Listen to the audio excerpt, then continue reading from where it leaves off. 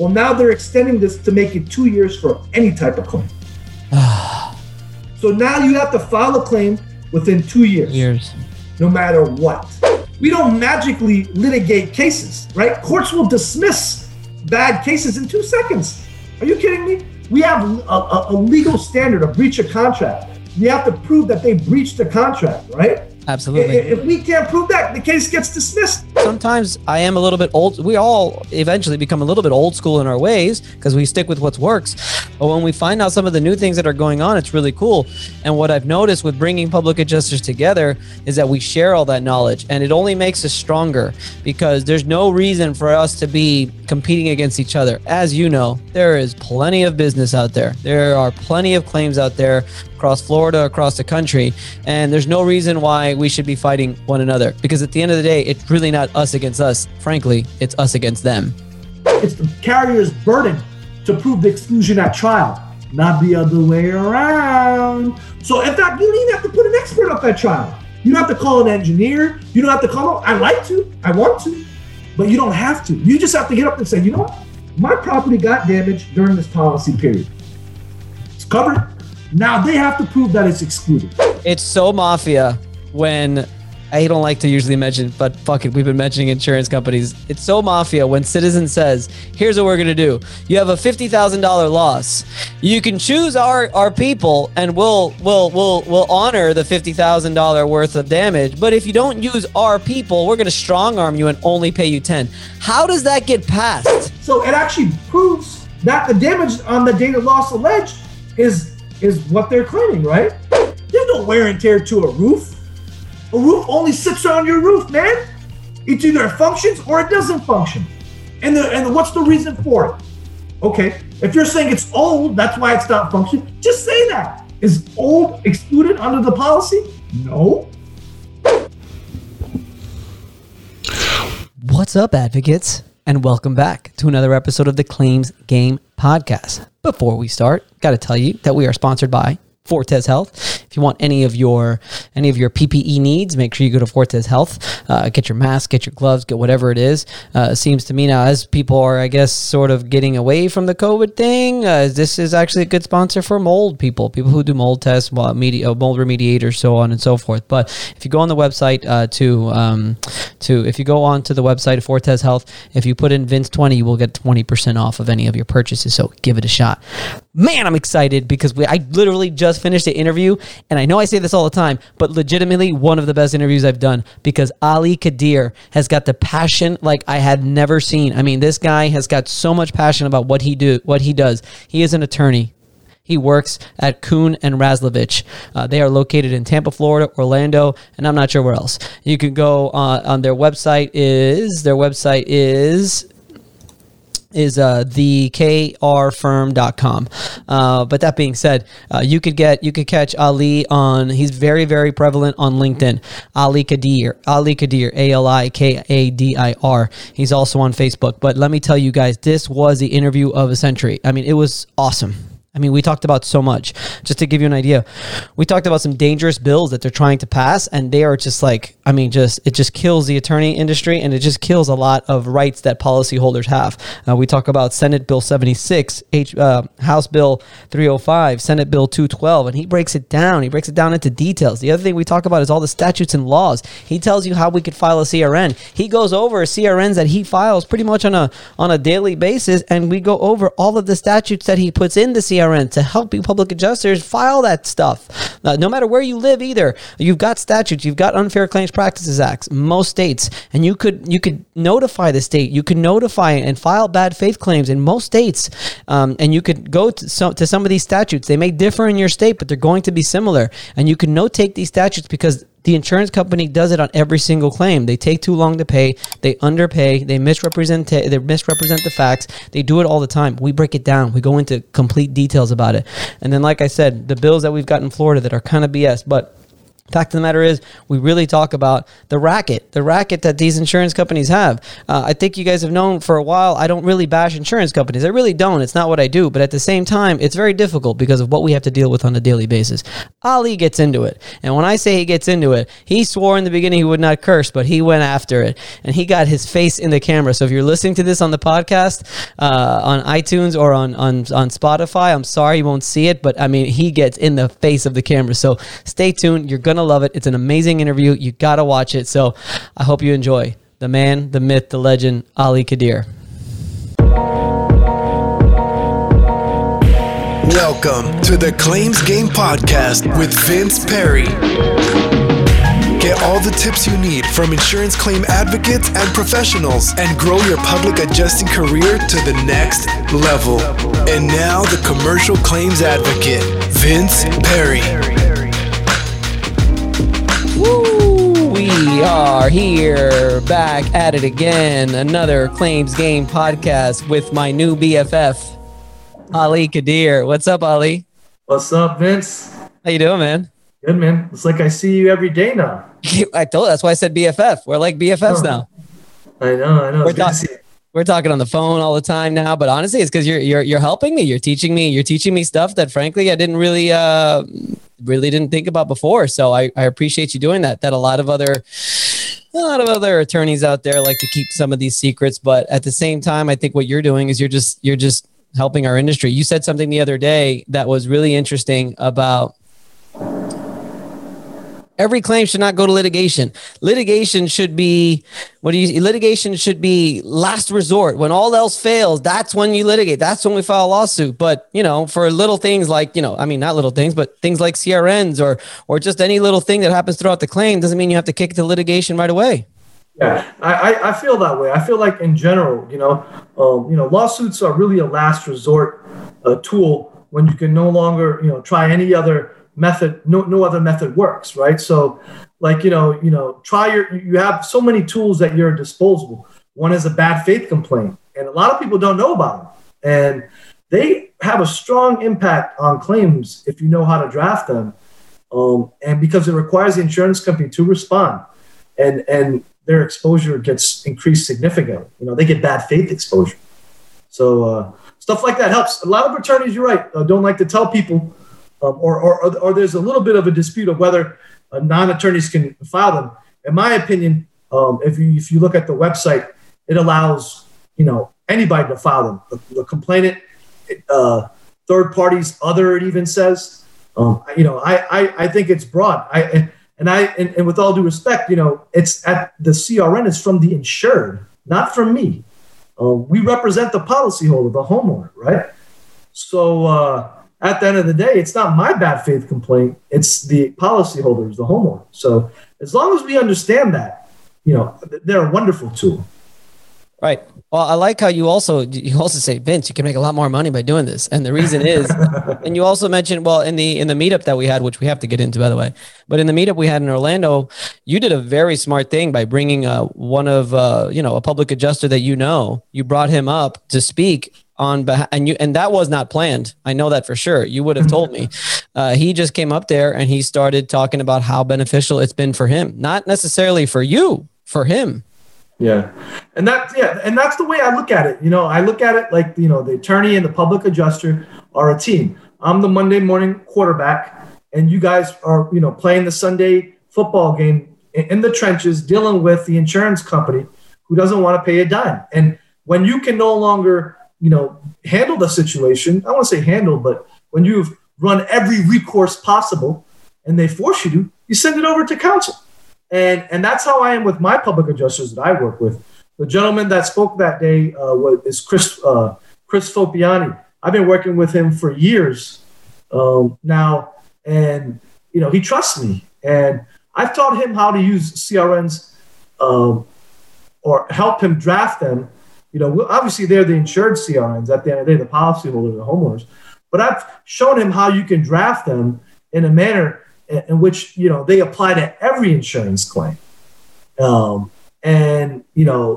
are, the conduct, the way these insurance companies handle insurance claims right from the get-go, from the biased field adjuster who they pay to, deny or underpay your claim, who does a really, in my opinion, a piss poor inspection. You take these guys' depositions. I mean, it's like, wow, it's like a traffic accident every single time, and all this stuff comes out, and that's where the CRN is based out of. My experiences, and they hire these bias field adjusters, they hire these bias engineers, who are, in my opinion, just all hired guns just to deny the claim. And in my opinion, put the insurance company's interests above the homeowners, the policyholders, which actually runs contrary to what the bad faith statutes say, right? The bad faith statutes say that you must put the insured or the homeowner's interest above your own.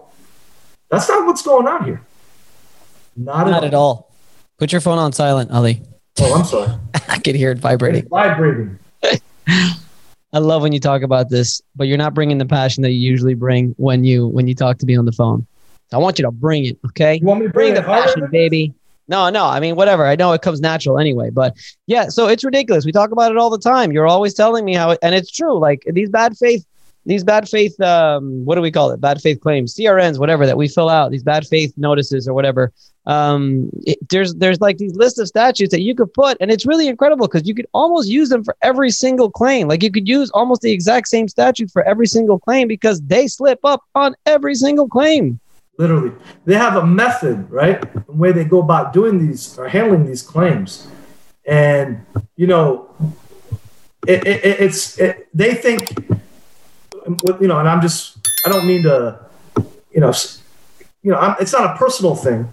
But they're really doing this to protect their business interests. The insurance company is a multi-billion-dollar industry, multi-billion dollars, something like $800 billion in excess profits in 2019. That is insane, okay? And so, most people think that when they're hiring their insurance company, like State Farm, like a good neighbor, State Farm is there, right? That they're looking out for their interests. Shelly's She Shed. Yeah, but they're not, right? Because they're going out there to deny your claim or lowball your claim, and they think you're not going to do anything about it. And really, they look at these statistics. It's something like less than 10% of claimants, homeowners who submit claims, actually file suit. So this litigation crisis, the fake litigation crisis, the insurance companies creating is not real, and it's just really to raise rates. And to make more money. And I think like what is it, like less than half of claims even go disputed? It's like more than half of claims, they accept the initial offer or they accept the initial payment that comes in from the insurance company. And then that's it. They're done. They don't realize what they're doing. And I mean, that's the, I hate to use the word game, even though it is the insurance claims game, because it's not a game. I mean, I think it's a serious issue, but it's not in their best interest. The way I sort of sell my services to people is, look, I'm representing you. It's in my best interest to get you as much money as possible. It's in my best interest to get you paid as fast as possible, because since I work strictly contingency, obviously I'm trying to get paid. The sooner you get paid, the sooner I get paid. The insurance company is the complete opposite. And it's just by design. I don't even blame them. It's just by design, where if more than half of claims go undisputed, what's the intention for them to actually make a full payment on a claim? If more than half go undisputed. And if every month or every 3 months or 6 months, whatever it is that you make the deal with your insurance company, you're paying a premium. I know for a fact that at the end of every year, they get audited and they have to look at this ratio: premium income, claim payments, premium income, claim payments. And they have to keep it at a certain point. If not, obviously for one, high expenses, they can go under. But it just goes to show that all it is, it's a business at the end of the day. And it's an expense that they have to be careful for. So they're going to try to find ways to underpay, to deny, to delay, to defend the triple D that we always talk about. And that's what I just try to tell clients that I'm signing up. It's just logical that it's in their best interest to deny it or to delay it or to underpay it. And that's the way they conduct their business, right? That's their business model. And that's part of the basis for the CRN, is to really point out this business model. They are not complying with Florida Statute 624 155, which is the bad faith statute, right? They're violating it in multiple ways. And then on top of that, there's Florida statute 626.9541 that also they constantly violate on a regular basis. And I cite to these regularly in my CRNs because to me, this is a regular business practice. This is how the insurance company conducts their business. It's rare that they don't. And we can go through, some of the statutes that I cite, and I can show you how virtually every claim they're doing this. I've got a claim now where they actually made the undisputed payment rather fast. There is no appraisal. I'd like to file a CRN. What would you suggest is the statutes that I bring up in the CRN? If it's they weren't late, they didn't wait more than 14 days. It's literally just not sufficient enough to what they underpaid you. They lowballed you. Right. And that's and you're entitled to file a CRN for that. There's if I can read the statutes. What are the numbers? I have to tell Tammy. That's why. 624.155 1B1, not attempting in good faith to settle claims when under all the circumstances it could and should have done so had it acted fairly and honestly toward its insured and with due regard for her or his interest. By lowballing you, they're violating that. Simple as that. We can read these statutes without boring people, and I could literally point out in almost every claim how they're doing this. Can you share? Are you have it on your screen? Yeah. You want to share real quick? A lot of people watch on YouTube, but you definitely, because of the people that listen to it, they have to be able to hear. So yes, you will have to. I want you to name the statute, and I want you to read the statute. Let me share. Like I said, I know, and I allow you to share.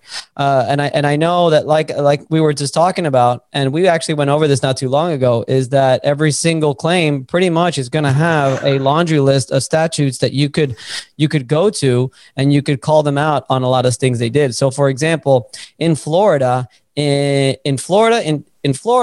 have 14 days to respond to any communication. In Texas, it's 15. In California, it's 15. Hey, did you know, Ali, in California, it's 40 or 45 days to come up with a coverage decision? Oh, no, wow, wait, no, that's not what it was. That's because I'm licensed in Florida and I'm hiring adjusters in Florida. And I wanted to look at some of the Unfair Claims Practices Act. First of all, they don't call it unfair. They call it Insurance Practices Act, something like that. And I think it's 21 days to come up with a coverage decision unless they have a significant good reason to go to extend it after that, which it's 45 days. That's pretty cool, huh?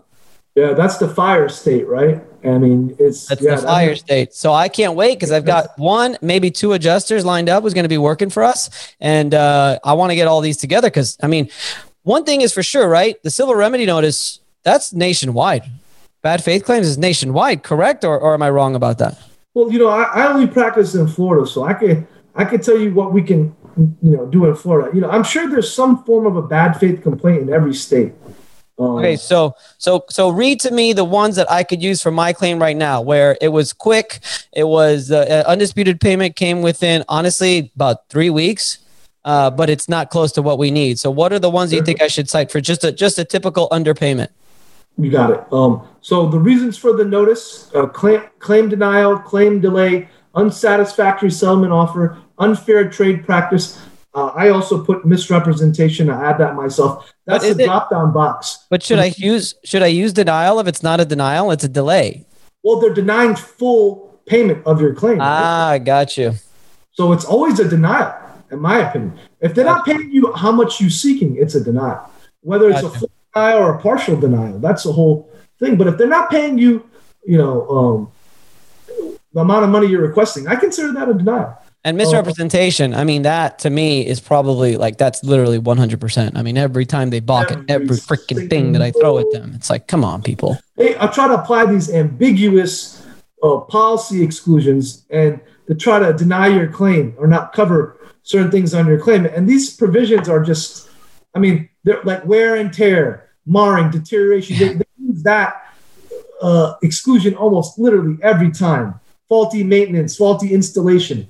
All these pointing to these damages occurring prior to the inception of the policy. Well, first of all, why are you insuring the home if these damages existed before then, right? So that makes no sense, right? So, but yet you're trying to exclude it and claim that these damages existed prior to the date of loss.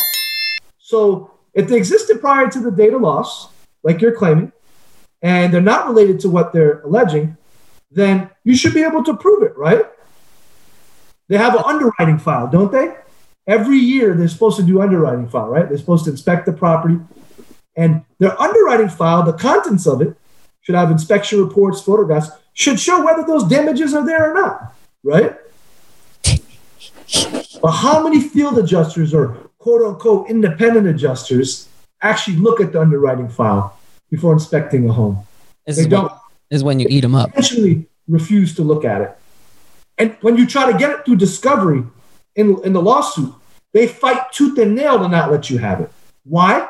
Because it proves your case. It defeats their defense that these damages are long-term. And so, like, for example, there's a wind mitigation report in almost every citizen's property insurance underwriting file that will show you the condition of the roof prior to the date of loss. And it was fine. You insured it because it was fine. Exactly. So it actually proves that the damage on the date of loss alleged is what they're claiming, right?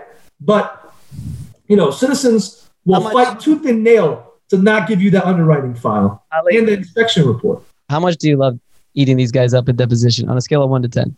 Oh, 10. 10. It harks me back to my prosecution days, I love going to trial. As a prosecutor, I think close to 50 trials. I was a felony prosecutor. So I like being in the trenches. I like fighting. I like going after people when I think they're lying and, asking them tough questions. Well, you mentioned, because you have kids, you mentioned that when you were doing the prosecution, you used to just love to go after any of like the kid-related crimes and stuff. Yeah, the child abusers, the child molesters, the sex offenders that abuse little children. Those were the ones that I like to go after the most. I mean, just no sympathy whatsoever, right? Right. I don't, without bringing up too many bad memories.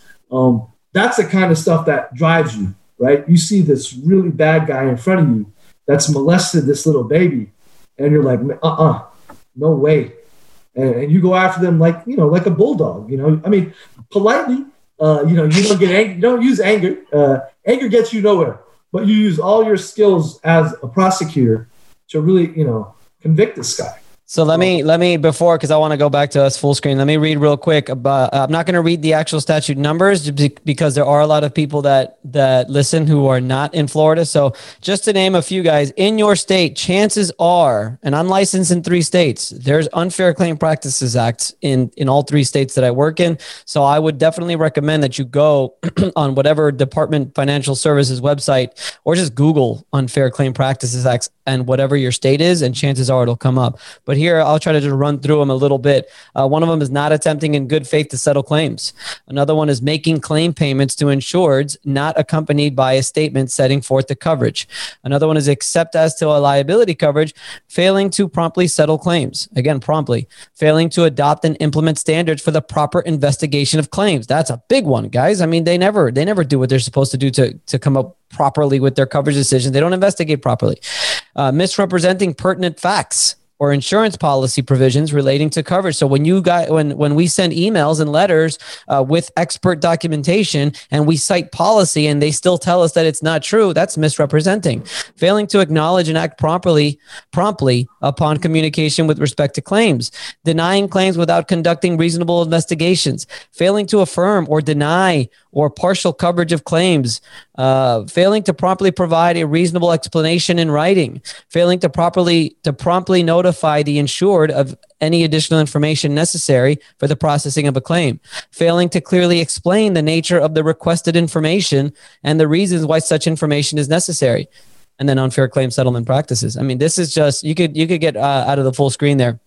But this is, everything that we just listed is just super duper common in every single claim. I mean, it happens pretty much all the time. It's the norm, right? It's really how they conduct business.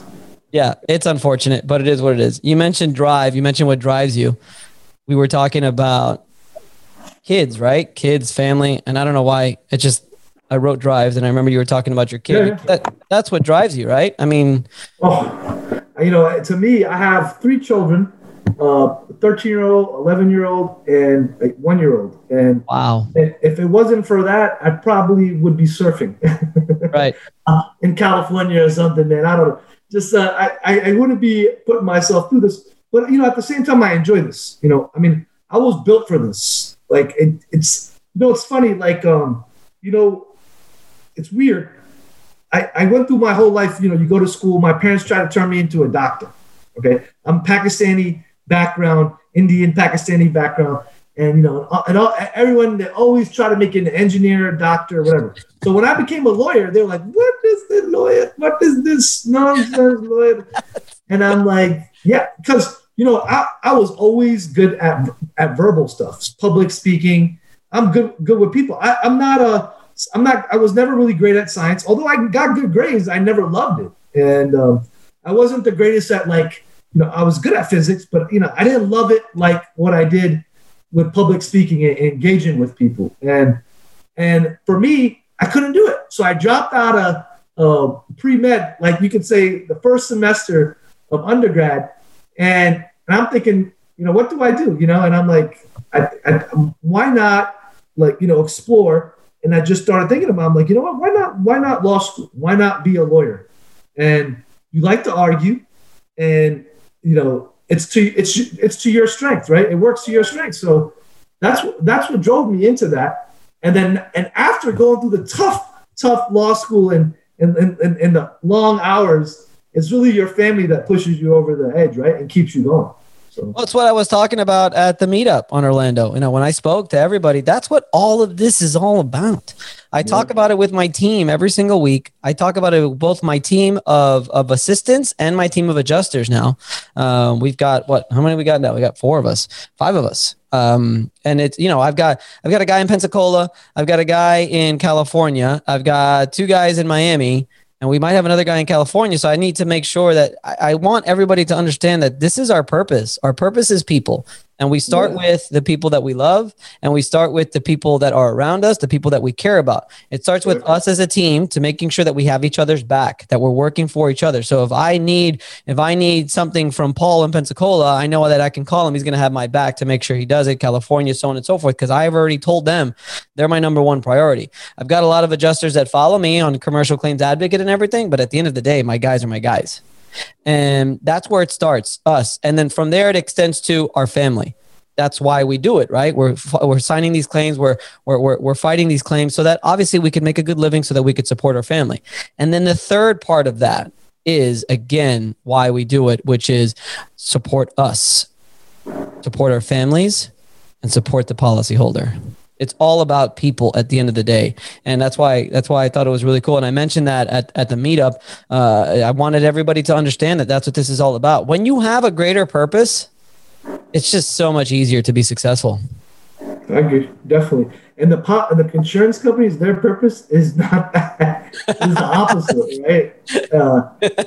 They are the bad guy. And funny, they try to portray it the other way around, right?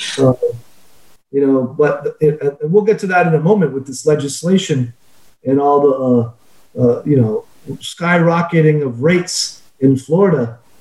So let's talk about that. Because I was talking to you on the phone. We were going over CRNs, and I'm like, dude, you told me anything you need, I'll be here. And I'm just like, dude, I've got no content for this week. I said, you got 2 hours? You want to come on a podcast? And you're like, absolutely. And you specifically mentioned these things. Last week, I had on Matt Mulholland and Doug Quinn. Matt Mulholland is a public adjuster in Georgia. He's part of GAPIA. And Doug Quinn is the president, or he's one of the big guys in the American APA, American Policyholders Association. Both, they fight for policyholders to make sure laws like this don't pass. So what's the deal? What's going on? Well, in that podcast, basically we spoke about that. It was a big event that he was able to, dude, in Georgia, they have no appraisal. In Georgia, they have no time limits. In Georgia, they have no homeowner bill of rights. In Georgia, they don't have shit. So what is the deal? And I wouldn't be surprised if every other state tries to piggyback off how they have it with Georgia, so that, they don't have to pay claims. So what's the deal? What's going on? I hope not. If we turn into Georgia, my God, we would be in big trouble. Florida has over 30 million people, right, as a state. And, we're one of the biggest storm states, if not the biggest in the country. We're a peninsula. We're almost like an island that juts out into the, to the Gulf and the Caribbean. We're like no other state in the United States. Ain't that the truth? Yeah, it's true, man. We're exposed to more storms than anywhere. And historically, that's a fact. And that's why the laws in this state were passed to protect the homeowner and policyholder. And it's been like that, right? Since Hurricane Andrew, that rocked South Florida, right? Destroyed South Florida. Public adjusters, the attorney fee statute has protected the policyholders for so long. Now, all these things are being chipped away at, particularly recently, within the last couple of years. My opinion, we have two ways to look at the AOB statute that came out. People say, well, it regulated AOB companies. Well, at the same time, it also allowed insurance companies to pay their own vendors lower amounts and do poorer jobs in handling claims. Whereas now a third party who has no interest to work for the insurance company, who's actually trying to mitigate and restore the property, now can't do it because the insurance company now won't pay them the money, or under the statute limits the amount that they can pay them. And they have all these requirements, silly requirements under the statute that make it impossible to do business now in Florida. So now you have insurance companies hiring their own vendors, which People's Trust does all the time, right? And they're the biggest ones out of all of them. And they do the worst job in the world in drying out these properties. The tryouts, they're so bad. Oh, they're so bad. And they have like these contracts with them where they're paying them like, nothing for this. Peanuts. Yes. And so that AOB statute let them get away with that, in my opinion. And now it gives the insurance company more power. It takes away more power away from the policyholder or the homeowner, and the insurance company can make more money at the expense of the homeowner. The new legislation is no different. And I actually have them right here. It's Senate Bill 76. Okay. Another one is, House Bill 305. Okay. Both of those are destructive. And then there's another one, Senate Bill 212. All three of these are really on the slate for DeSantis to sign this year. And they destroy. They're not just chip away at homeowners' policy rights. In my opinion, they destroy policy rights. What's Senate Bill 76? Yeah, let's go through each one, right? And the funny thing is like, who allowed this stuff to happen? Let's jump into this. Who allowed it to happen? We did. We voted in friendly, insurance-friendly representatives and legislatures that don't give a rat's ass about me or you. All they care about is, am I going to get reelected? Who's paying my reelection? Who's going to put money in my reelection fund? And that's what these insurance companies are doing. And they are passing the worst legislation possible. So let's look at SB 76. So this statute, in my opinion, it hurts the policyholders the most. And it basically, normally there's a statute called 427.428 that permits attorney's fees, right, for insurance claims in Florida. It requires the insurance company to pay our attorney's fees, so the policyholder doesn't have to, right? Why does it confer that benefit? So the policyholder can sue the insurance company without having to incur any money. That's what the statute's for. It's to protect the policyholder. Other than that, they would have to hire an attorney out of their pocket, which they couldn't afford to do, right? So what does this bill does? It chips away at that statute, right? So what it says is that it deviates, right? There's a thing called a lodestar method, right? You multiply the number of hours worked by the reasonable hour rate, right? And that's what your lodestar number is. That's how much technically you get paid. But there's also a thing called a multiplier, which allows a judge to multiply the amount the amount of fees that you generate based upon the complexity of the case, right? So if the judge determines that, hey, this case was tough, it was a denial, this policyholder, this homeowner could not get an attorney of this quality in the area that he lived in. And so I'm going to grant a multiplier of 2. So I'm going to double the attorney's fees because I'm going to punish the insurance company for not paying this claim. This statute now limits the ability to do that. It says exceptional and rare circumstances. Rare and exceptional circumstances can that be issued. Why are they doing this? It's already established in case law when a multiplier can be entered. Why are they putting this in a statute? Because they're trying to chip away at the homeowner's rights. They're trying to they are taking away power and from the homeowner and giving it to the insurance company so they can make more money. But you mentioned multiplier though, but does that take away from the attorney fees and costs? You could still bill the insurance company. You certainly can, but it's like another, chipping away. Tool. It's like another tool that they're chipping away at. So now they're not worried about the multiplier. Oh, so who cares if we deny the claim? Let's litigate the heck out of this and just pay him his hourly rate. No punishment. No, so it almost gives them I would say, an impetus. It gives them a reason now to want to deny claims even more. It's almost like because it won't cost them as much. That's the threat in litigation. When I send my letters and I threaten them with litigation, they wake up real quick because they understand that it's going to cost them a lot of money. And like this multiplier and stuff, I didn't even know about that multiplier. That's crazy. Yeah, and it's funny. Like a lot of people don't know this stuff is being passed, and this is just the beginning of it. I'm going to keep going. And wait, if I could just interject real quick, I do not go to attorney very often. I'm able to settle probably anywhere between 80 and 90% of my claims. That being said, to know that I've got that defense in the back that I could just throw swords and throw everything I can. And if they do get past my line of defense, to know that I have that and I can tell the client, let's file a lawsuit because your attorney fees and costs will be paid for by the insurance company. And it's a great way to threaten the insurance company to make sure they pay what they're supposed to pay is gold. And to take that away would be a disaster. Absolutely. That would be the turning point to me. If you take the attorney fee statute away from Florida, our rates would go through the roof in this state. It's actually would have the opposite effect. All this propaganda in the media about there's an insurance crisis in Florida because attorneys are litigating cases and the fees are going up. No, it's because insurance companies are denying valid claims, forcing litigation. It's not the other way around. That makes so much sense. People think it's the other way around. We don't magically litigate cases, right? Courts will dismiss bad cases in 2 seconds. Are you kidding me? We have a legal standard, a breach of contract. We have to prove that they breached the contract, right? Absolutely. If we can't prove that, the case gets dismissed. So, the reality is that it's not that way. It's pure corporate propaganda because insurance companies can get away with it, and they are getting away with it.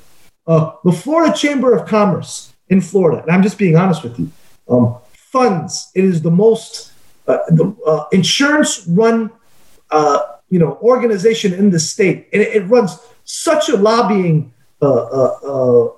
Such strong lobbying in Tallahassee that all these statutes are getting passed. So that AOB statute got passed. They amended the bad faith statute, which no longer allows you to file a CRN within 60 days of an appraisal demand. What? Why? Why are you chipping away or taking away people's right to file a bad faith complaint? Why are you doing that? Because the insurance company can do that and are getting away with it. To clarify, in Florida, if you file an appraisal before filing a civil remedy notice, if you file an appraisal, you cannot file a bad faith claim civil remedy notice until 60 days after that appraisal is filed.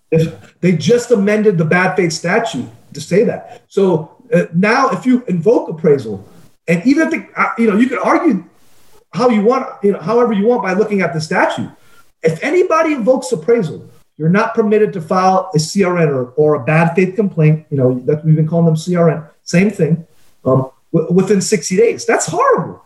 So that gives the carrier 60 days to cure what already they've done is bad faith. Why do that? You know, why prevent them? Why prevent you from filing a bad faith complaint? So it gives them more an opportunity to do more wrong things. I mean, it just makes no sense. It's just another tool, really, to chip away at the policyholders or the homeowners' rights. Let's keep talking about this SB 76. So not only does it alter attorney's fees by adding, this rare and exceptional circumstances test, taking away the multiplier. Yeah, which in essence is taking away the multiplier, which is insane, in my opinion. But it also, right, in my opinion, under 76, it reduces and limits the coverage on roof claims. So under this provision, a carrier, right, can typically it's, they pay a claim based on replacement cost coverage, right? Replacement cost value, right? RCV. And that's the parlance used in the industry, right? Now they're saying that, hey, we can pay you on what the actual value of your roof is. Forget about what it costs to replace it based on its age.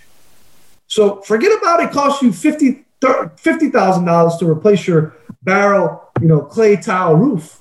We're going to pay you only $20 because that's what it's worth right now. Right. I think they're already including, I think I saw a universal policy with that language already in it. Wow. Well, now they're trying to make it statutory.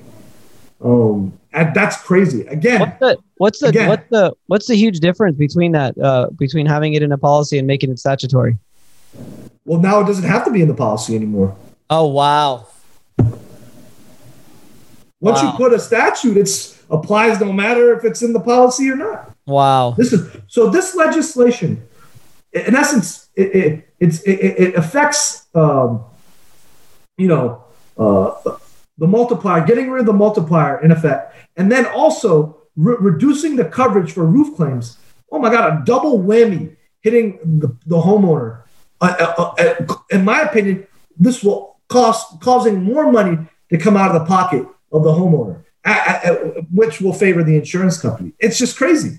And it's happening right under our noses right now. If DeSantis signs this bill, it becomes law July 1st of this year. Holy crap. That's like next month. Yeah. So let's keep going with 76. Right. And then also what it does is that, how typically, they just pass a statute where they say you have to file a supplemental claim within a certain time frame if it's a hurricane or a windstorm claim. I think they made it 2 years from the date of loss. 3 years. Is it 3 years? Okay. Well, now they're extending this to make it 2 years for any type of claim. So now you have to file a claim within 2 years. No matter what. So they now changed what late notice. It used to be 5. 2 years. 2 years. I could be wrong. I think Texas is 1. I don't know. There's another state that I know it's like 1. And it's crazy. I just find that, because what if you don't discover your damage until, 2-3 years later? Who walks on their roof? Nobody walks on their roof unless you got a leak going inside, which a lot of people don't have any interior damages. They just have roof damage and nobody goes up on the roof. Or it takes a long time sometimes for the leak to travel through all the materials. Oh yeah, absolutely. You actually see the damage in your roof. I mean, remember, man, there's shingles or tile. There's underlayment. There's decking. There's wood. There's all these materials. Look at you. Look at you, roofing expert. The other thing though is reopening claims too. I mean, a lot of times they file their claims when they're supposed to, and they get underpaid. They don't know that they could dispute it. 2 years later, 2.5 years later, they've done the repairs. Just a minor repair because they didn't get paid enough. It's nice. I mean, that's how I made my money when I started in 2008 was reopening Wilma claims. I walked in 3.5 years later. They might not have had a tarp, but there was a repair made. There was a drywall patch done. And I'm like, okay, we could reopen this. I see that you had damage. You just didn't get paid enough. And I was able to do that up to 5 years. I'd say, come year 5, it got a little bit slower. But for 2 years, year 3 and year 4, I was going door to door signing the hell out of those things. Not anymore. Not anymore. If this bill passes, man, not anymore. So here's another thing that it adds. Oh my God, this is a nightmare. I'm not gonna be able to sleep tonight, Ali. I know, man. That's why when we were at the event, the Orlando meetup, I wanted to go into more detail about this, but there were too many people. Yeah. But we are under attack. Homeowners are under attack. And remember, rates have gone up this year, double digits for some people, putting in the middle of a pandemic, potential foreclosures. I mean, all this happening where people are, can no longer afford to pay their mortgage. And now we have to deal with this scenario. Insane. Now now it also adds a 60-day notice. So now you have to provide a 60-day notice to the insurance company that you intend to initiate litigation. So then now you give them 60 days notice, and what do they do? What do they think they're going to do in that 60 days, Vince? I don't know. They're going to demand appraisal. Then you get no fees, and you're screwed. And they come out with a nice appraisal award to minimize their damage. And then you know how appraisal is, right? They try to get an umpire to give a favorable award to them every single time. For those of you listening on the podcast, Ali is just on fire right now. He's looking straight into the camera. He's just like, he's lit. Am I not lying? Am I telling the truth? You go on these appraisals, and they're appointing guys.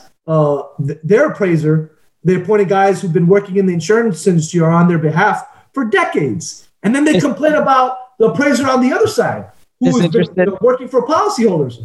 Well, who are you hiring? No, like State Farm, they want the disinterested appraiser when they're sending somebody on their own team. Oh, horrible. And then so what you do is then the umpire, they try to send to someone that's also been working for the insurance industry. So they force you to go in front of a judge, and then the judge typically appoints a retired judge or a mediator or somebody who has no skin in the game, right? And to me, that's like, that happens so often. That is also a common business practice. I'm seeing more and more now also where they're telling people, hey, we're compelling appraisal, even though there's a mediation or appraisal provision in the policy instead of appraisal, giving the insured the right to go to mediation instead of appraisal at no cost. But no. We're going to invoke appraisal and put that blanket over your eyes. So that mediation provision doesn't exist. Are you kidding me? I'm going through this stuff right now. Mediation or appraisal. Does that mean it has to be one or the other? Yeah. And you tell me, last time I looked up or in the dictionary, right? It's exclusive, right? Hey, do you want an apple or an orange? Vince, tell me. Apple. So you don't want an orange, right? Not necessarily. But at that moment, right, you pick the apple, right? Right. The provision says mediation or appraisal. It says specifically.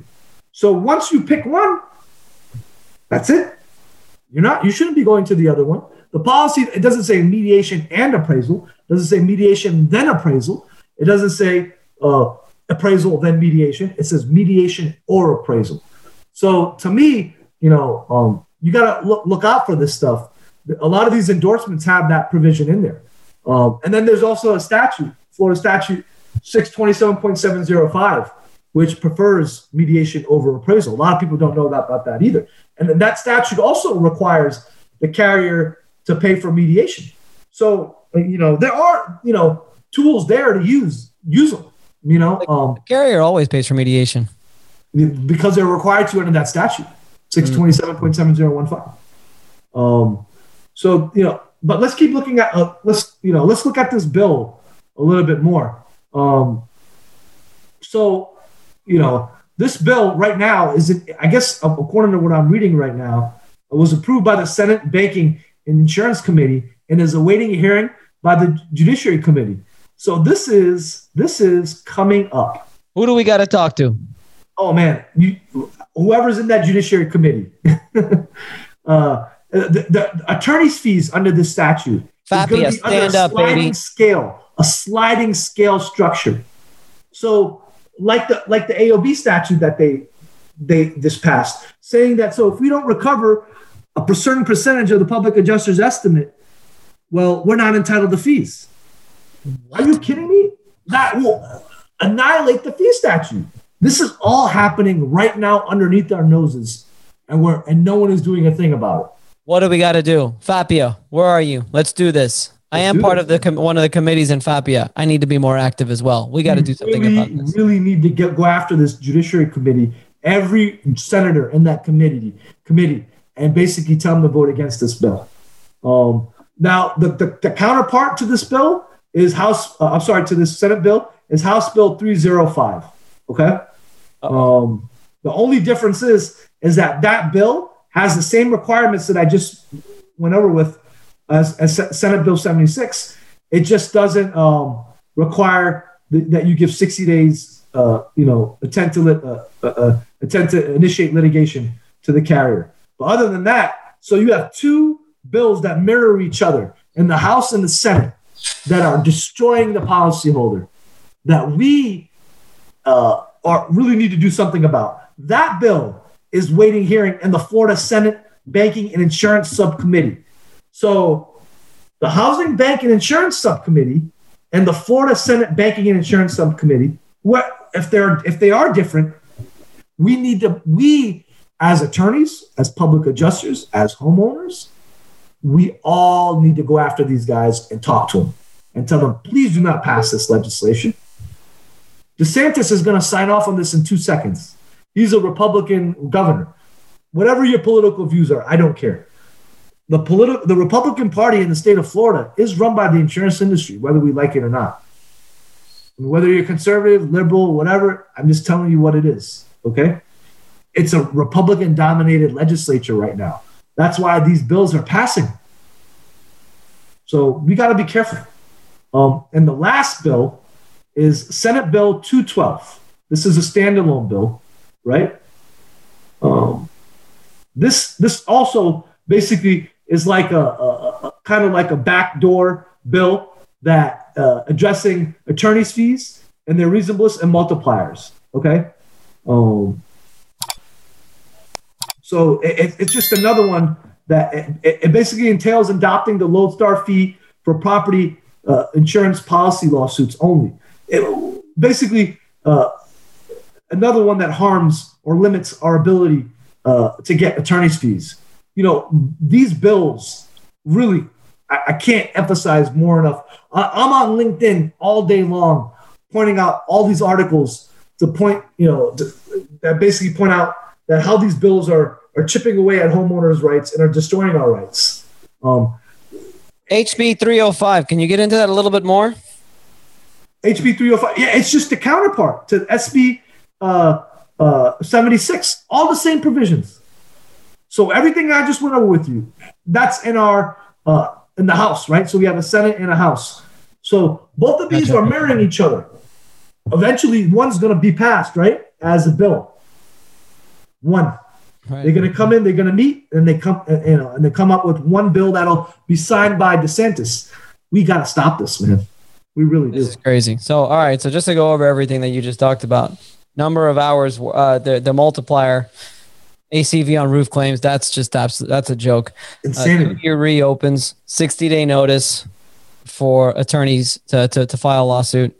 Yeah. This is brutal. A sliding scale for attorney's fees. So no more if I get a judgment against them at trial, $1 more than they're offering, and I get fees, I have to beat them by a certain percentage to get fees. Are you kidding me? Might as well just get rid of the fee statute at that point. Right. That's gonna get the carriers, make them more brazen and challenge more valid claims. Absolutely, they're gonna want exactly the opposite of what the statute 627.428 is supposed to do. I wish I could tell you that I'm positive right now. But I'm not. No. You've given me nightmares. I appreciate that. Yeah. I mean, we need to obviously contact the Florida Department of Financial Services. We need to contact FAPIA to make sure that we can get everything together. I mean, now you're just kind of making me pumped. Seems to me like we need to reach out to these people to see what we can do. And the insurance industry, their propaganda machine has turned this into like, they're claiming like, oh, all these bills are going to reduce the cost of homeowners insurance claims and protect the policyholders. Dude, if they're trying to do that, why did they just raise rates this year, double digits recently, and now all these people's homes are going to go into foreclosure? Right. If they really care about homeowners, why are they really raising rates? This is actually going to cause rates to go up even more. If you look at my LinkedIn page, there's article after article where the insurance company are cash rich, man. I mean, they are billionaires. There's no crisis. There's nothing going on. This is just corporate America, corporate greed getting its way at the expense of your common man, me and you, your homeowner. Yep. We got to wake up, man. Like, really, this is the worst legislation I've seen in almost a decade, if not more. Wow, I'm speechless, which is that doesn't happen very often. So as an organization, at our Orlando meetup, and a future meetups, I brought up the issue. We got to bring this to the forefront, man. We got 4 months now, 4 months almost from today's date. Today's March 2nd, right? 4 months to, stop this thing from getting worse. So let's go. Public adjusters, stand up. We need to unite big time now more than ever. So yeah, it took me, it's funny, like, I would never have thought that I would be this worried about legislation and all this stuff. But, once I left being a prosecutor and joined, change fields of law and joined this field, which is basically property insurance litigation. I mean, legislation gets changed every year now. And it's like, man, wow. You have to just be on the ball. You got to know what's happening around you. Or you're not going to be able to help protect homeowners' rights. Yeah. So luckily, like I said, there is FAPIA. They do have a committee where what they do is they reach out to senators and they reach out to people in the House. They try to put meetings together with them so they could discuss, how much this will hurt. I'm definitely going to reach out to them. I am part of like a group chat there. It's hard to keep up with a little bit, but definitely reaching out to some of these people is probably very important. So whether you're a part of FAPIA or not, or any of the governmental organizations that we have across the country, it's a good idea to become part of this as public adjusters and to reach out to local senators, reach out to local, House of Representatives and see, make sure stuff like this doesn't pass. Because I'll tell you what, I said it once and I say it again, even though I don't end up in litigation a lot, it's still nice to know that I have that there, that I know that there's going to be attorneys who are going to be happy to take my case because, obviously we've done our work on our end as PAs and set up the case correctly, but it's going to be worth it for them. Because what happens is you've got states that, frankly, if there's no attorney fee statute, then and it's going into the actual cost of the repairs, the homeowner's not going to have any money to actually do any repairs. Yeah, absolutely. And funny thing is people don't realize that Florida's laws right now protect homeowners probably more than any other state. And Louisiana, I think recently, in Texas, you've seen the attorney's fee statute get chipped away at. And it's funny, it's coming this way. And I just really, we really need to start like pointing out, State Farm, Liberty Mutual, all these big carriers, we really need to start understanding that they're not our friends. They're not looking out for us and they're just looking to make money. And they're the biggest, deceivers. You watch these commercials and you think these guys are helping you. You know that State Farm's homeowners insurance policies have mold exclusions in Florida? Yes. Yes, I do. It's annoying. I found that out the hard way. Yeah. So how are they a good neighbor? So like a good neighbor, State Farm screws you without telling you that mold coverage? Listen, man, I always say if they're not paying out claims, but if they could afford Super Bowl commercial after Super Bowl commercial, obviously they're doing something right on the business end, which is not paying their claims. And they have also a provision where they require you to file a sworn proof of loss without even a request. How are you supposed to know to do that if you're a homeowner? Oh, you have to do it. You have to do it 60 days from the date of loss. What if you don't even file the claim until day 90 or day 61? It's crazy, and I find that stuff's insane. They are their nickname is Snake Farm, and appropriately so. they are the biggest fraud. And the funny thing is, they're a Fortune 500 company. They're the biggest carrier in America. Yes. And their policies are the worst. And they know it. They're so arrogant. I used to work for them. Auto insurance. Me too. I was an attorney for them, and I was like, man, wow. I just couldn't. How arrogant they really are. They used to tell me this is the greatest job in the world. This was like in 2007, 2008 during the financial crisis. This is the greatest job in the world. You should be lucky to even have a job. We're going to tell you when to take a bathroom, when to have lunch, and when to be on the phones, and when to do all this. But you know what? You should be lucky to even have a job. And I'm like, fuck you. I'm out of here. Oh my God. Quit. That's how they are. Can we talk about something a little bit better now, so that we're not just going to be breaking out into sweats in the middle of the night? Oh man, let's be positive. I'm still positive. I'm always positive, you know?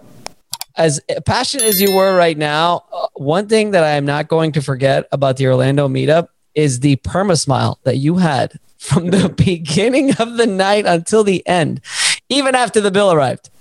Well, maybe not as much then, but still. The smile that you had throughout the night was just freaking classic. I spoke to my wife, and I'm like, do you see Ali? She's like, she started cracking up. She's like, he's so freaking excited. He is like pumped. And I'm like, yeah. Yeah, I really was. I mean, to see that many people come to an event and to have an audience like that, to communicate with everybody, the networking, just the exposure to people in the industry. I mean, it's priceless, you know. As an attorney or even as a public adjuster, it's all about relations, right? Absolutely.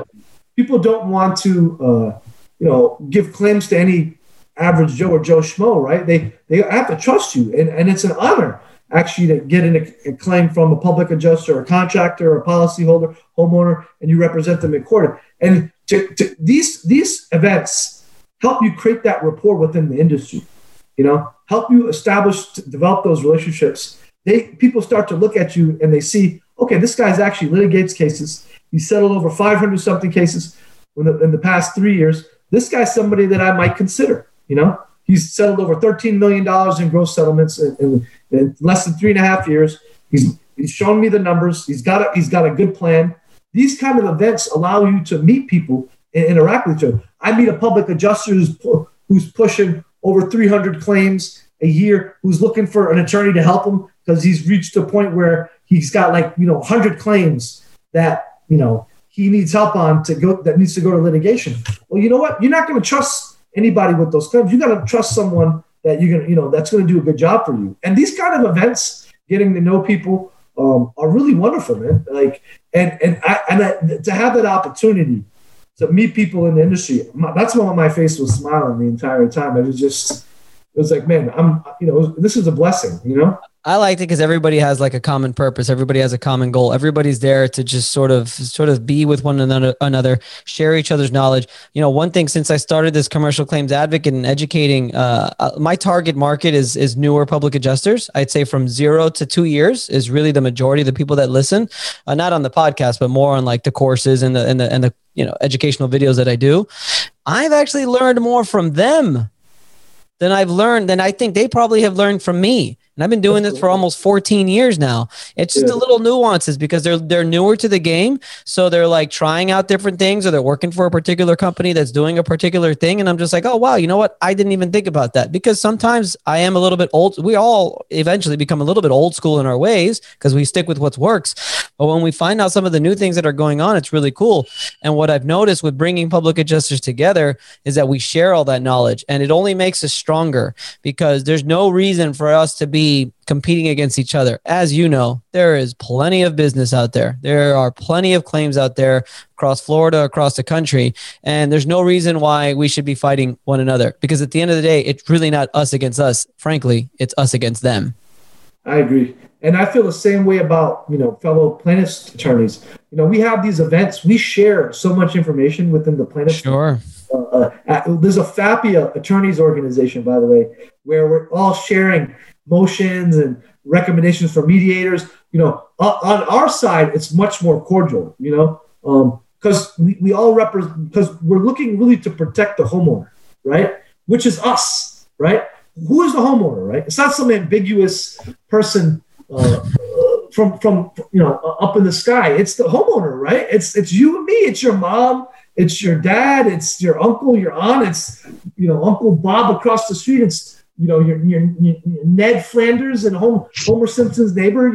These are obviously not real, but you know what I mean, man. Yeah. These are real people, and people have to understand that that's who we represent. Versus these giant corporations that are looking just to minimize their losses and make as much money as possible. It was funny. I worked for State Farm, right? And it was when I was leaving them, we had meetings and they discussed, how in these meetings, and I'm not going to give too much information away because I worked there.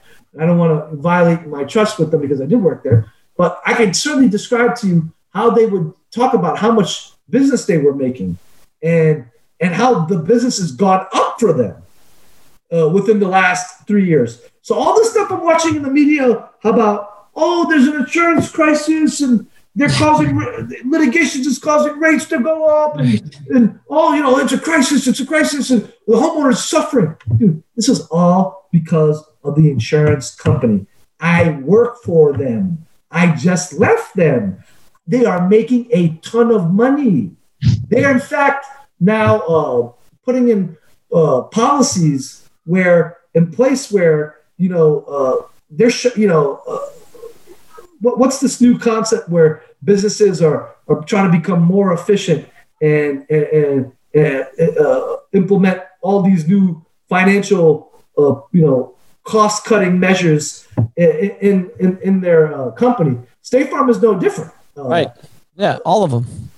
They are right now. When I left, they shut down like 2 or 3 offices. They shut down the one I worked for in Miami. They shut down the one I worked for, I think, in Miami and Fort Lauderdale. I think the only one they have right now is Winter Haven. Yeah. And the reason why is because they've used statistics within their own. It's that ratio I'm talking about too. They have to have premiums over claim payments. It's just a must. And it's not just claim payments, but it's also payroll too. Payroll has to be under premiums as well. Analytics. So they're using analytics. That's what they're calling it now, right? Basketball, NFL using it. Analytics everywhere, right? It's a common parlance used. Now State Farm is using analytics to basically get rid of people and make more money. That's it. That's really it. Speaking of rates, though, you know how many people have decided to not file a claim because they're worried their rates are going to go up as a result of the claim? It's so ridiculous every time. These people, I try to explain to them, but people are just so brainwashed by the tons of commercials, commercial, like a good neighbor, in good hands, all this crap. And then the worst part is for us, when you Google search public adjuster or how to hire a public adjuster or benefits of a public adjuster, whatever, the first 10 sites are written by insurance company people and that are bashing. You don't have to hire a public adjuster. You shouldn't hire a public adjuster. Be careful with the public adjuster and all this. Watch out for this and watch out for that. And it's like, come on, guys. I know. The propaganda is really, and it's crazy. And I tell people, I said, be careful. I know you're going to, so I'll schedule an appointment for tomorrow. I know from here to tomorrow, you're going to Google search public adjuster. Just be careful because a lot of those negative comments are written by insurance companies. And they all are. And that's the thing, because it affects their bottom line. And they say something like when someone hires a public adjuster, it's something like there's a 50%. 850%. Yeah, something like that. Something insane, right? Like raise in terms of claim payment. So, of course, they're going to encourage people not to get them. They're going to scare you. Of course, yes. Of course. It hurts their business model. Yes, exactly. I have a public adjuster who just showed me an anti-public adjusting endorsement. It's there. Policy. And I'm like, is this even valid? Because it violates the statute. You can't pass an endorsement that violates a statute. What statute does it violate, please? The public adjuster statute, the statute that allows for public adjusters. You can't use a statute to create a profession and then say, then the insurance policy to eliminate it. Isn't that if the law says, hey, we're creating this profession, right? But yet the policy is going to eliminate that profession, is going to eliminate that statute. I don't know. I'm thinking that this is something we should challenge. And take it in front of a judge. I've seen it. I ran into it once. I filed a claim anyway. I was able to get paid. They didn't call me out on it. I have one going on right now, and I'm like, send me the whole he just sent me the letter where they don't even cite to the actual provision. Right. They just cite to that public adjuster. It's in the back of the policy. It's random. It's just sitting there. So I'm like, I told the public adjuster, send me the entire letter. Let me take a look at it and let me see what this thing says. If we got to, we fight it. We'll just file suit. They don't want to let you get involved with it. We'll file suit. And then they'll end up having. Then I'll get you 20% for you. Okay? There you go. It's crazy, huh? Really? People don't understand the crap that we have to deal with. And to me, it's like, okay, you're forcing public adjusters now. Anti-public adjuster statute. What does that do now? That forces now the case to go to litigation even quicker. Right? Absolutely. So how is that helping the whole, like, so it's just like, it's like a silly endorsement. It's just like, really? And then the Department of Financial Services, right? Allows that shit. Where are they? Where are they? They allow that shit. It pisses me off. Oh, what about the $10,000 water damage caps that they're allowing and that they slipped into the policy? It's so mafia when I don't like to usually mention, but fuck it, we've been mentioning insurance companies. It's so mafia when Citizens says, here's what we're going to do. You have a $50,000 loss. You can choose our people and we'll honor the $50,000 worth of damage. But if you don't use our people, we're going to strong arm you and only pay you 10. How does that get passed? That's horrible. How does that happen? That's actually not a bad one. There's ones that actually just cap water damage to 10,000, no matter what. That's annoying too, obviously, but still, there's something about giving you that and or either or. I know. It's so mafia that it's just like, here's what we're going to do. We're just going to grab you by the balls and you're going to do whatever we want to do. And then it's hard to go against that because frankly, it's like you now agree to not use their people. So it's like, it doesn't look good either. It's almost like it's like a violation of the RICO Act. It's like what is this? It's like a racket, you know? In essence, it's a racket. It's exactly a racket, and it's what you're talking about with the Senate Judiciary, with the Senate bill. I mean, that's what it is. Is the people who are there who are passing these things too. I mean, let's face it. I mean, you've got the lobbyists, you've got all these things. They're all run by insurance companies, so they're going to side with insurance companies because they have the billions of dollars to give them to get reelected. Senator Boyd, Boyd, he's the guy that's been pushing this legislation the hardest. And he has been working for the insurance industry for most of his career. I think he was an insurance agent. And oh my God, this guy's like the most anti-homeowner friendly legislation that I can remember, you know? And it's all happening because really the Republican legislature is dominating the state right now. And we have, as attorneys, public adjusters, man, we have to do something, really. Or it's just going to get worse. Absolutely. Hey, Ali, would you do you want your kids to be an attorney, to be lawyers? No. Never. No? Never. No way. Why not? I love what I do, but it takes a certain personality. What do you mean? Like you have no soul? Come on, man. I got a soul. No, you're the man. Hey, I made diddly squat, by the way. I was a prosecutor for over 5.5 years, and I barely made anything. Right. Like, I worked for the government, all right? And then I did insurance defense work for almost then a decade after. Dude, we don't get paid much on the insurance defense side, by the way. That's what I was going to just talk about. Like, those guys don't get paid much either, right? It's like the water mitigation guys. It's like the AOB guys. Like, it's the same thing, right? They don't get paid jack. No. And then I did that mainly to learn how the insurance industry works. So I was a prosecutor to basically learn how to try cases. You know, I got to try jury trial after jury trial. So I figured out that, hey, I'm a decent trial attorney. And then I didn't want to do criminal defense because I do too many bad guys in prison. And just, I have little girls and I wanted to change fields. So I was like, you know what? I want to sue insurance companies. At the end of the day, I would really like to be that consumer advocate type attorney. That's really what a homeowner's advocate, policyholder's advocate. That's what I wanted to be. But to get to that point, I know I gotta lie down with the snakes in the grass to see how the snakes function, you know?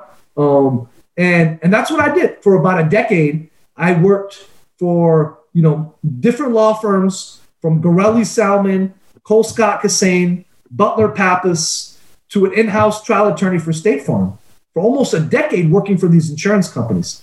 I worked for close to, man, I don't know, man. I can't give an exact percentage, but it seems like over 70 to 80% of insurance companies in this state. I used to train the corporate representatives for Citizens and State Farm for depositions when the depositions were coming up. So I set myself up to where when I needed to switch sides, I knew what I was doing. I knew how a bad faith complaint CRN has an effect on the insurance company because I was on that side for a decade and saw how it affected them. What happened? What happens? Oh my God. So usually when you file a CRN, it goes to the adjuster supervisor. Typically a red flag goes off and someone looks at the claim closer. And typically more authorities put on the file, or, something is done on the file that where the attention is given that you were seeking, where they were totally ignoring you before. I even have, with my work with my public adjusters, I even have certain emails and I tell them to ask for certain documents. And I tell them, look, ask for these documents and make them justify to you why they're not giving it to you. I do that right off the bat. Good. Yeah. I sent a letter with my LOR requesting a bunch of documents, especially if it's something that's already been paid. I request a whole ton of stuff. Good. Excellent. And ask them why what? Why, if they're not giving it to you, why? A lot of times they'll say, well, it's work product. It's legal. Well, why is it work product? What about it is a work product? Make them articulate why they're not giving you stuff, because that shows you more. That proves the bad faith even more. And that helps me as an attorney when I get the case. Okay, why do they do this? Why they didn't do this? And it's wonderful. It's wonderful. Like, why are you not giving the policy before the lawsuit? You have a reason for that? So you're just gonna you can just put a blindfold around my client's eye until the claim is denied without giving them a copy of the policy? That's not right. That's bad faith. You're putting your interest over my client's interest. That's against the law, buddy. Bad faith, CRM. Oh, you're saying that the wear and tear exclusion applies to this provision? How is this roof being worn and torn? This ain't a car. You don't drive a roof. How is this roof exhibiting wear and tear? Cut this bullshit out, man. Seriously, that's some straight up bullshit. Wear and tear is a common parlance that you use when you run down something, right? Your car, whatever, right? That shit's wear and tear. It calls wear and tear. There's no wear and tear to a roof. A roof only sits on your roof, man. It's either it functions or it doesn't function. And what's the reason for it? Okay, if you're saying it's old, that's why it's not functioning, just say that. Is old excluded under the policy? No. The burden is on them. It's an all-risk policy, right? So actual physical direct loss is covered typically, right? That's the language in the policy, right?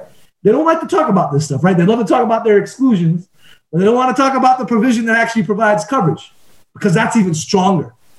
And actually, it's the carrier's burden to prove the exclusion at trial, not the other way around. So in fact, you don't even have to put an expert up at trial. You don't have to call an engineer. You don't have to call. I like to. I want to, but you don't have to. You just have to get up and say, you know what? My property got damaged during this policy period. It's covered. Now they have to prove that it's excluded. So, to me, just from the nature of the provisions that they're citing and how they, it's silly. And like that wear and tear provision, they use it religiously to deny roof claims. And then they wonder why you file suit. Deny it for a legitimate reason. Show it's not covered under the policy.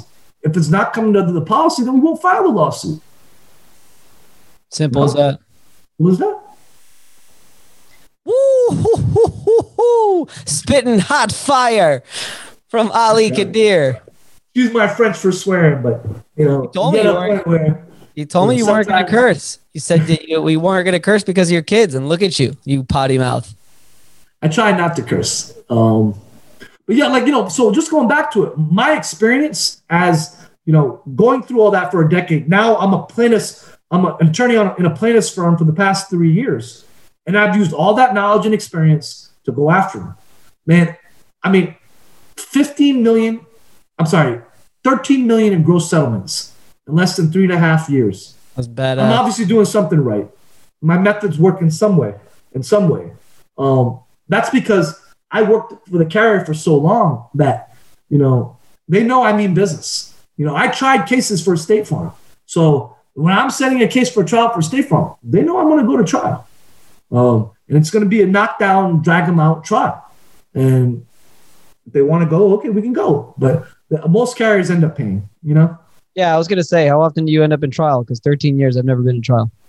I went to trial as a prosecutor more than, and then on the defense side at State Farm twice. And then on this past less than 3.5 years, none. They all settle. My client gets the money that they want. But you're ready. You're ready. I'm ready. I prep them as if they're going to trial. That's why I set depositions right off the bat. I file my CRN. I have that dangling over their head. So if they want to go to trial and I get $1, I'm going to file a bad faith lawsuit the next day. And I love juries. I love picking juries. As a prosecutor, I grew to love that stuff. So, it's like my second home. The courtroom to me. I love it. I love it. Either you love it or you hate it. Either it fits you or it doesn't. And it doesn't matter what law school you went to, whether you went to Harvard, whether you went to Nova, a lower ranked law school, or whatever the heck you want to call it. That does not mean jack shit. Okay. Johnny Cochran went to like a 4th tier law school. Okay. Hey, he's a bad motherfucker. It does not mean jack shit, by the way. I'm just being honest with you. All that counts is that, does a jury like you? Can you present your argument? Are you quick on your feet? Can you think quick? Can you change your argument on the fly based upon what this person's telling you? Can you cross-examine someone based upon what they're telling you? Can you change how you're going to ask a question based upon what this juror is asking you, And I love that shit, Like, I feed off of that. Like, if I wasn't doing this, I'd probably be doing acting. One of the two. I like being in front of people, and it makes me go, But I'm not acting here in the courtroom. I represent the homeowner. I represent the right side. And I'm going to hold your feet to the fire. I'm going to take you to trial. I'm going to get my client their money if you don't pay it. Because you know what? I'm ready to do it. And I prep myself for that. And I enjoy it. And the carriers know that. The carriers know on the other side which attorney's bluffing, which attorney is actually going to go to trial, and which one just talks a good game. They do, huh? Oh, of course. Man, the first thing they ask on the defense side who's the attorney? Right. Who filed a lawsuit? That's it. Who's my bitch? Yeah. He's just going to settle. Right. If it's this guy, he's going to take your depo. It's going to be 5-6 hours. He's going to knock you down. He's going to bother you. He's going to take this guy's depo. Just settle the shit. It's not worth your time. This guy's an asshole, which is probably the best thing you want to hear from the other side. I love to be hated. I'm the nicest guy in the world during the depo. But I ask the toughest questions. And they end up being 4 or 5 hours, not intentionally, because they're not answering my question. And then by the time we're done, they never want to see me again. Love it. But we get our money. We get our money right away. And it's wonderful. And to me, that's where I get my pleasure. I get no pleasure from making people feel bad, look bad. I'm a dad with kids, man. At this point, it's not about personal things, I'm doing it. I'm really doing it to help people. Like, when I was a prosecutor, I loved helping victims, man, in the courtroom.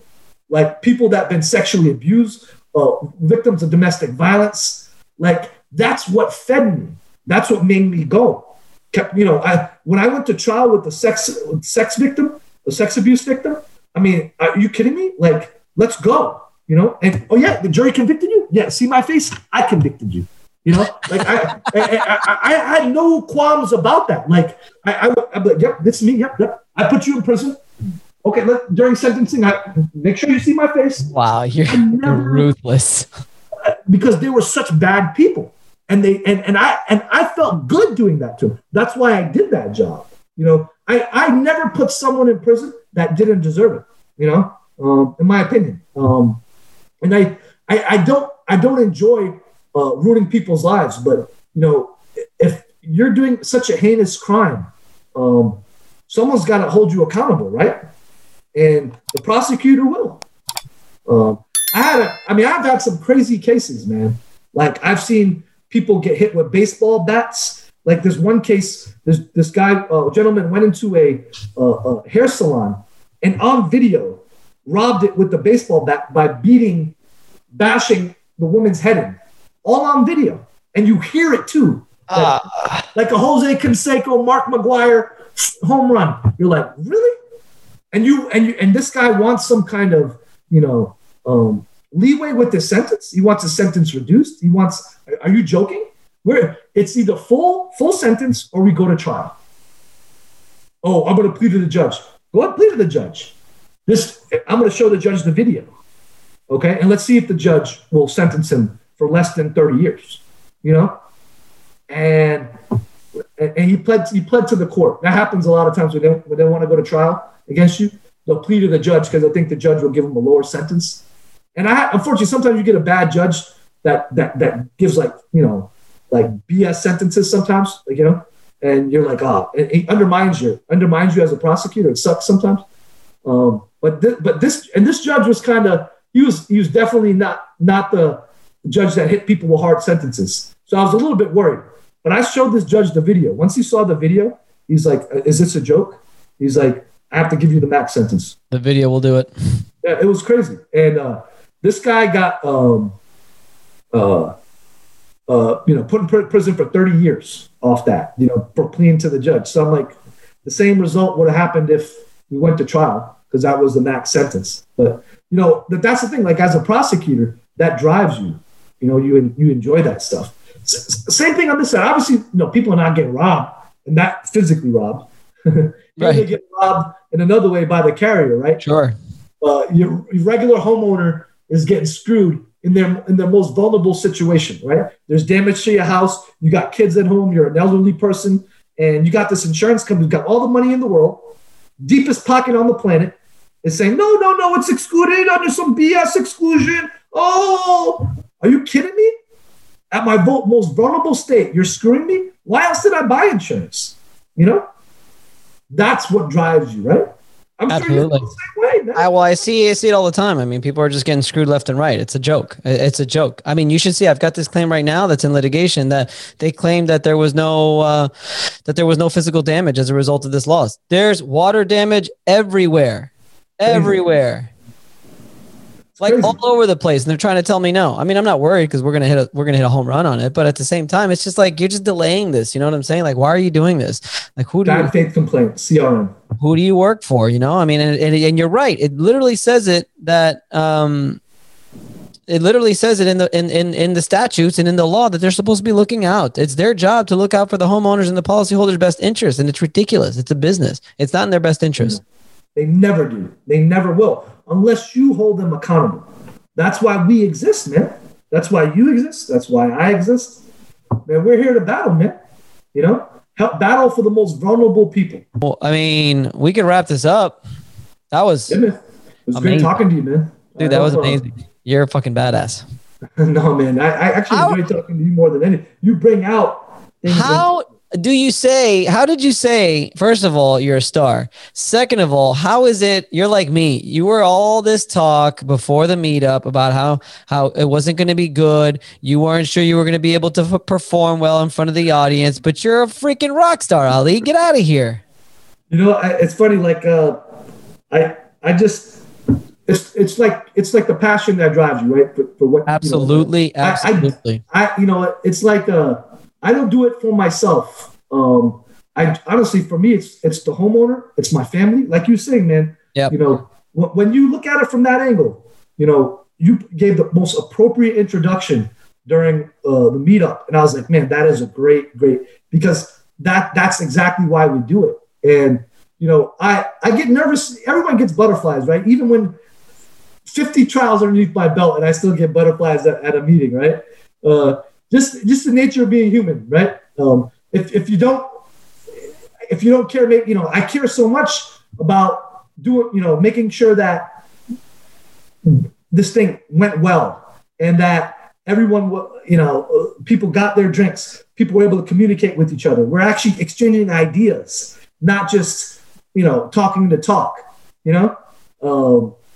Absolutely. It's great. And I also love like public adjusters, fellow public adjusters are just cool people, man. Like everybody's like super cool. Like, you know how they always talk about this industry, especially, the bad public adjusters, always like the bad public adjusters. And I'm like, now I've gotten to the point where I used to say, well, sir, in any industry, you've got your bad apples. Now I'm just like, fuck that. There aren't any.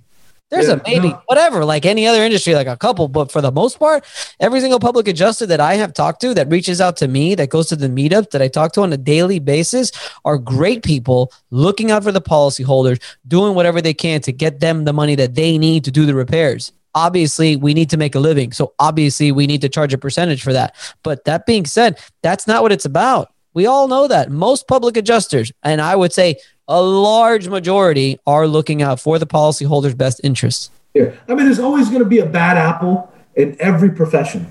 There's bad doctors. There's bad, you can never change that. But it's no different than any other profession.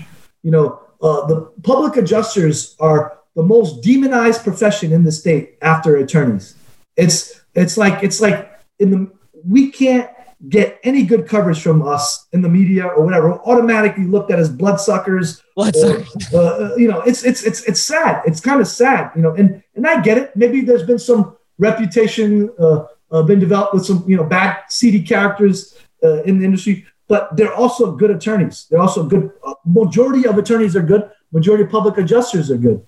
And hey, how's it going? She can't hear you. Oh, okay. Yeah, the majority is. Vast majority. And when you meet good people like yourself, and when you see that there's good attorneys out there helping you, they're not trying to milk you or to milk cases from you, you're actually working together to get good results. Isn't that actually a good thing? Isn't that beautiful? That makes insurance companies virtually unstoppable. Impossible to stop us. Yes. It's when we become corrupt and when we start getting silly is when we open up opportunities for them to do bad stuff to us. Exactly. So why would we do that? We have no intention to do that. It just doesn't make sense. Let's keep a beautiful thing beautiful, right? I've had attorneys say, I've called, especially early in my career, I've called, asked them for advice. Hey, what do you think about this? What do you think about that? Oh, well, just give it to me and I'll file a CRN. Just hand it over to me and I'll file a CRN. And I'm like, that's not why I called you. Yeah. No, my job is to educate you, to tell you how to draft a CRN. And then if you're able to resolve it, great. No litigation needed. I got you the results that you wanted. You're going to want to use me as an attorney somewhere down the line later because I helped you out without having to delay your claim, right? But isn't that what I should be doing? And to bring this full circle, it's how we started the conversation. Was you are a firm believer that litigation, lawsuits, whatever, should be absolutely last resort. Correct. And they are when they deny your claim, they underpay your claim, or they don't do anything in 90 days. That's the three reasons. Really, that any one of those three things, the insurance has breached the insurance policy, and you can file suit. That's it. Even denials, I get them reversed because they know. Wonderful. Because they know. And obviously, when you file suit, they get reversed regularly, right? Yeah. The one that gets reversed the most, I love, is the seepage one, right? Constant repeated seepage.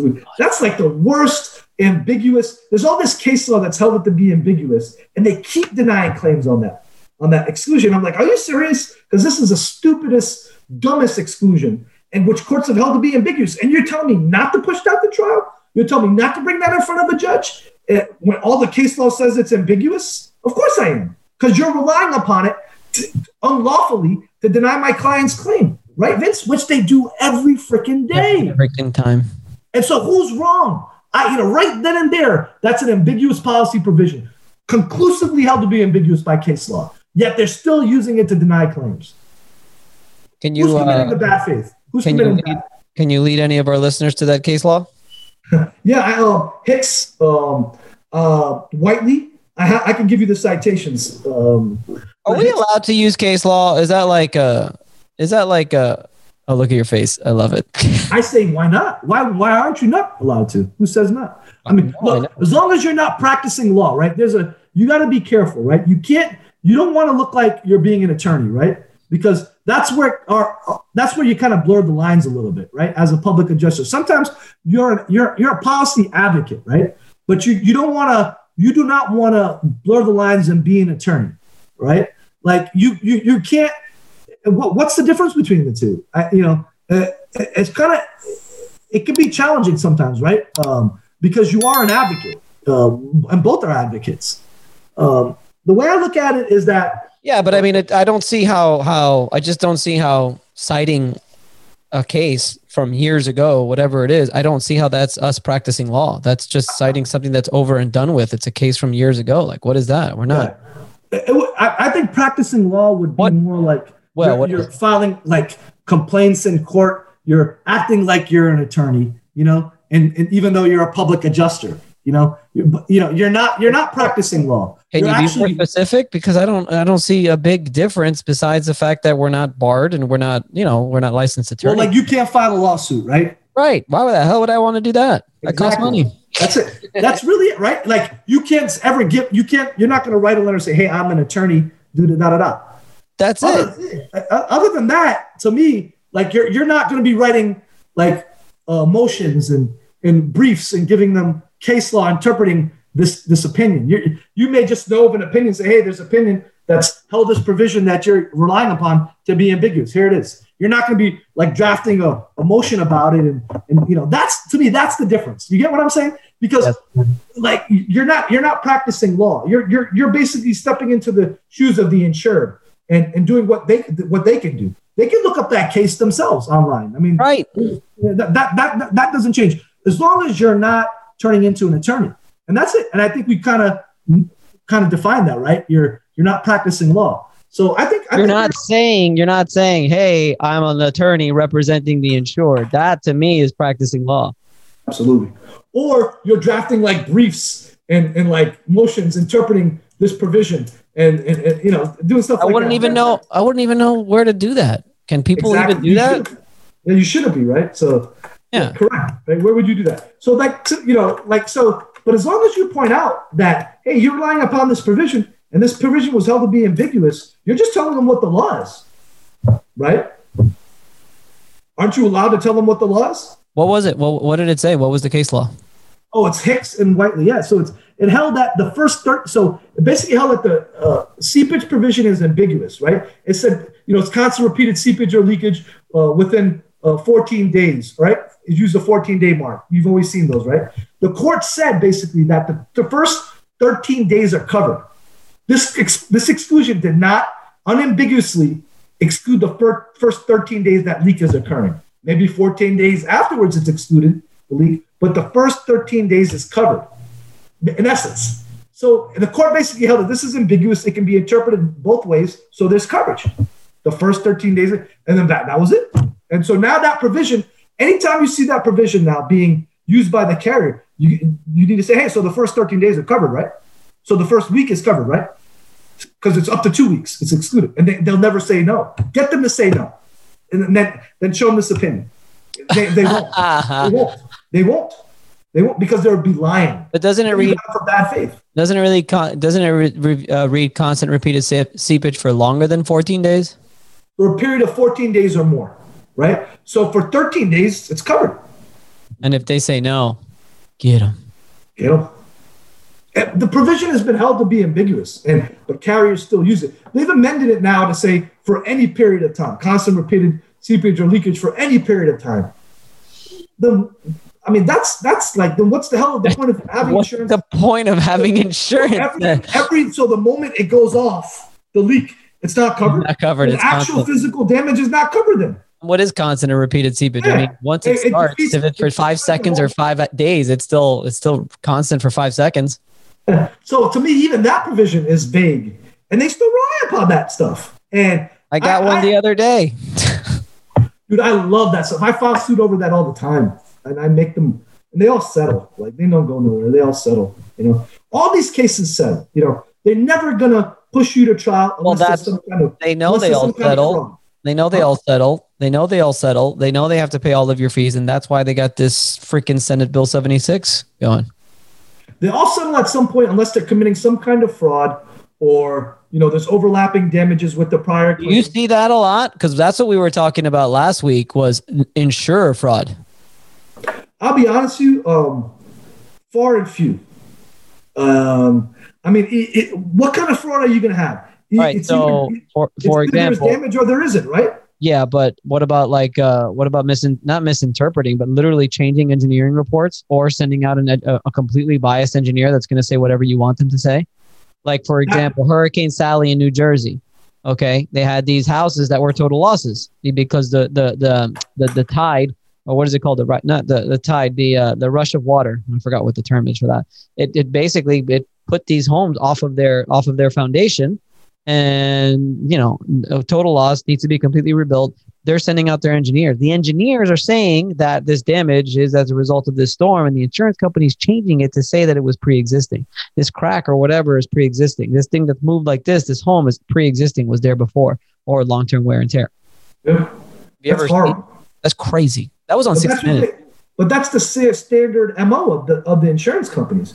And then what you said, that's what you didn't get into that. Yeah. Everybody that they send, I tell in my course that we give to the PAs, I tell them, when you approach a loss, look to see what experts you can hire. And don't be discouraged, because I get a question all the time. Hey, is it okay for me to call a plumber? Hey, is it okay for me to call this? Do not be discouraged if you feel in any way that your expert is biased in any way. And I don't want to, but because the insurance company is sending an expert who is completely biased on their end. Well, here's the thing. Our guys are not biased. And here's the difference, right? The difference is this, and understand this. The insurance company uses the same the same engineer for probably over years. And the same plumbing company. I meet that freaking C&D Plumbing all the time. Correct. So they have established business relations and financial relationships with these guys. The homeowner doesn't. The homeowner's met this engineer for the first time. Any engineer that a homeowner gets is usually the first time. Remember, it's the relationship between the parties, not me. Maybe I've used an engineer multiple times or recommended one. My relationship with the engineer has nothing to do with the homeowner's relationship. I'm not the one going to trial. It's the homeowner. But it's who for the insurance company. They're using the same. They are the ones making that same decision. And the reality is that my client has dealt with this engineer for the first time. The other way around, State Farm hasn't. And so, like, this evidence, when you go to trial, the jury hears that my guy's never had any prior relationship with this engineer, but State Farm has used this engineer for the past 10 years and has paid them, X amount of dollars, millions of dollars. So what does the jury think? This guy's a hired gun to do what State Farm wants. That's what you always say, hired gun. They are, man. They really are. And I think, a lot of our trials, I don't think I know whether, even if it's an injury case or a property damage case, whenever you sue an insurance company, literally on an insurance claim, all the people that they're using to adjust your insurance claim are people that they're hiring to minimize their losses. Yeah. Yeah. So that's a hired gun. Well, we started again to bring this full circle again. The water mitigation companies that are sent out by the insurance companies. Go ahead. You start talking. No, but you're right. Like full circle at them. They have these deals with these vendors, that guys that they hire, and they're going to ignore looking at certain damage, not take photographs. How many times have you seen that where they don't get close-ups of the roof, or they don't actually get close-ups of the water damage? Like they don't use a moisture meter when they're supposed to. Again, I'm getting messages from water mitigation companies that are sick and tired of what do they call it? The preferred vendor program, because they are getting, the thing is that they're so worried about going out on their own. People aren't natural entrepreneurs, and they're scared about, inconsistent income. Yeah. So they're just like, you know what? Let me get in with the insurance company. That's going to be consistent income, but it's peanuts. They're losing money on a lot of these things, and they're going in there. I go in there and I kick them out, Ali. I kick them out. If I go into a loss and I see the severity of the damage was 3 inches, 6 inches of water throughout this house, and all I see is a few machines set up, I'm like, you realize what you're doing? You've been in here for 2 or 3 days. You haven't done a single cutout, and all no flood cuts, no flood cuts, no anything. I said, you realize what you're doing? You're just creating a cesspool here. And they're doing that intentionally. They're doing that intentionally.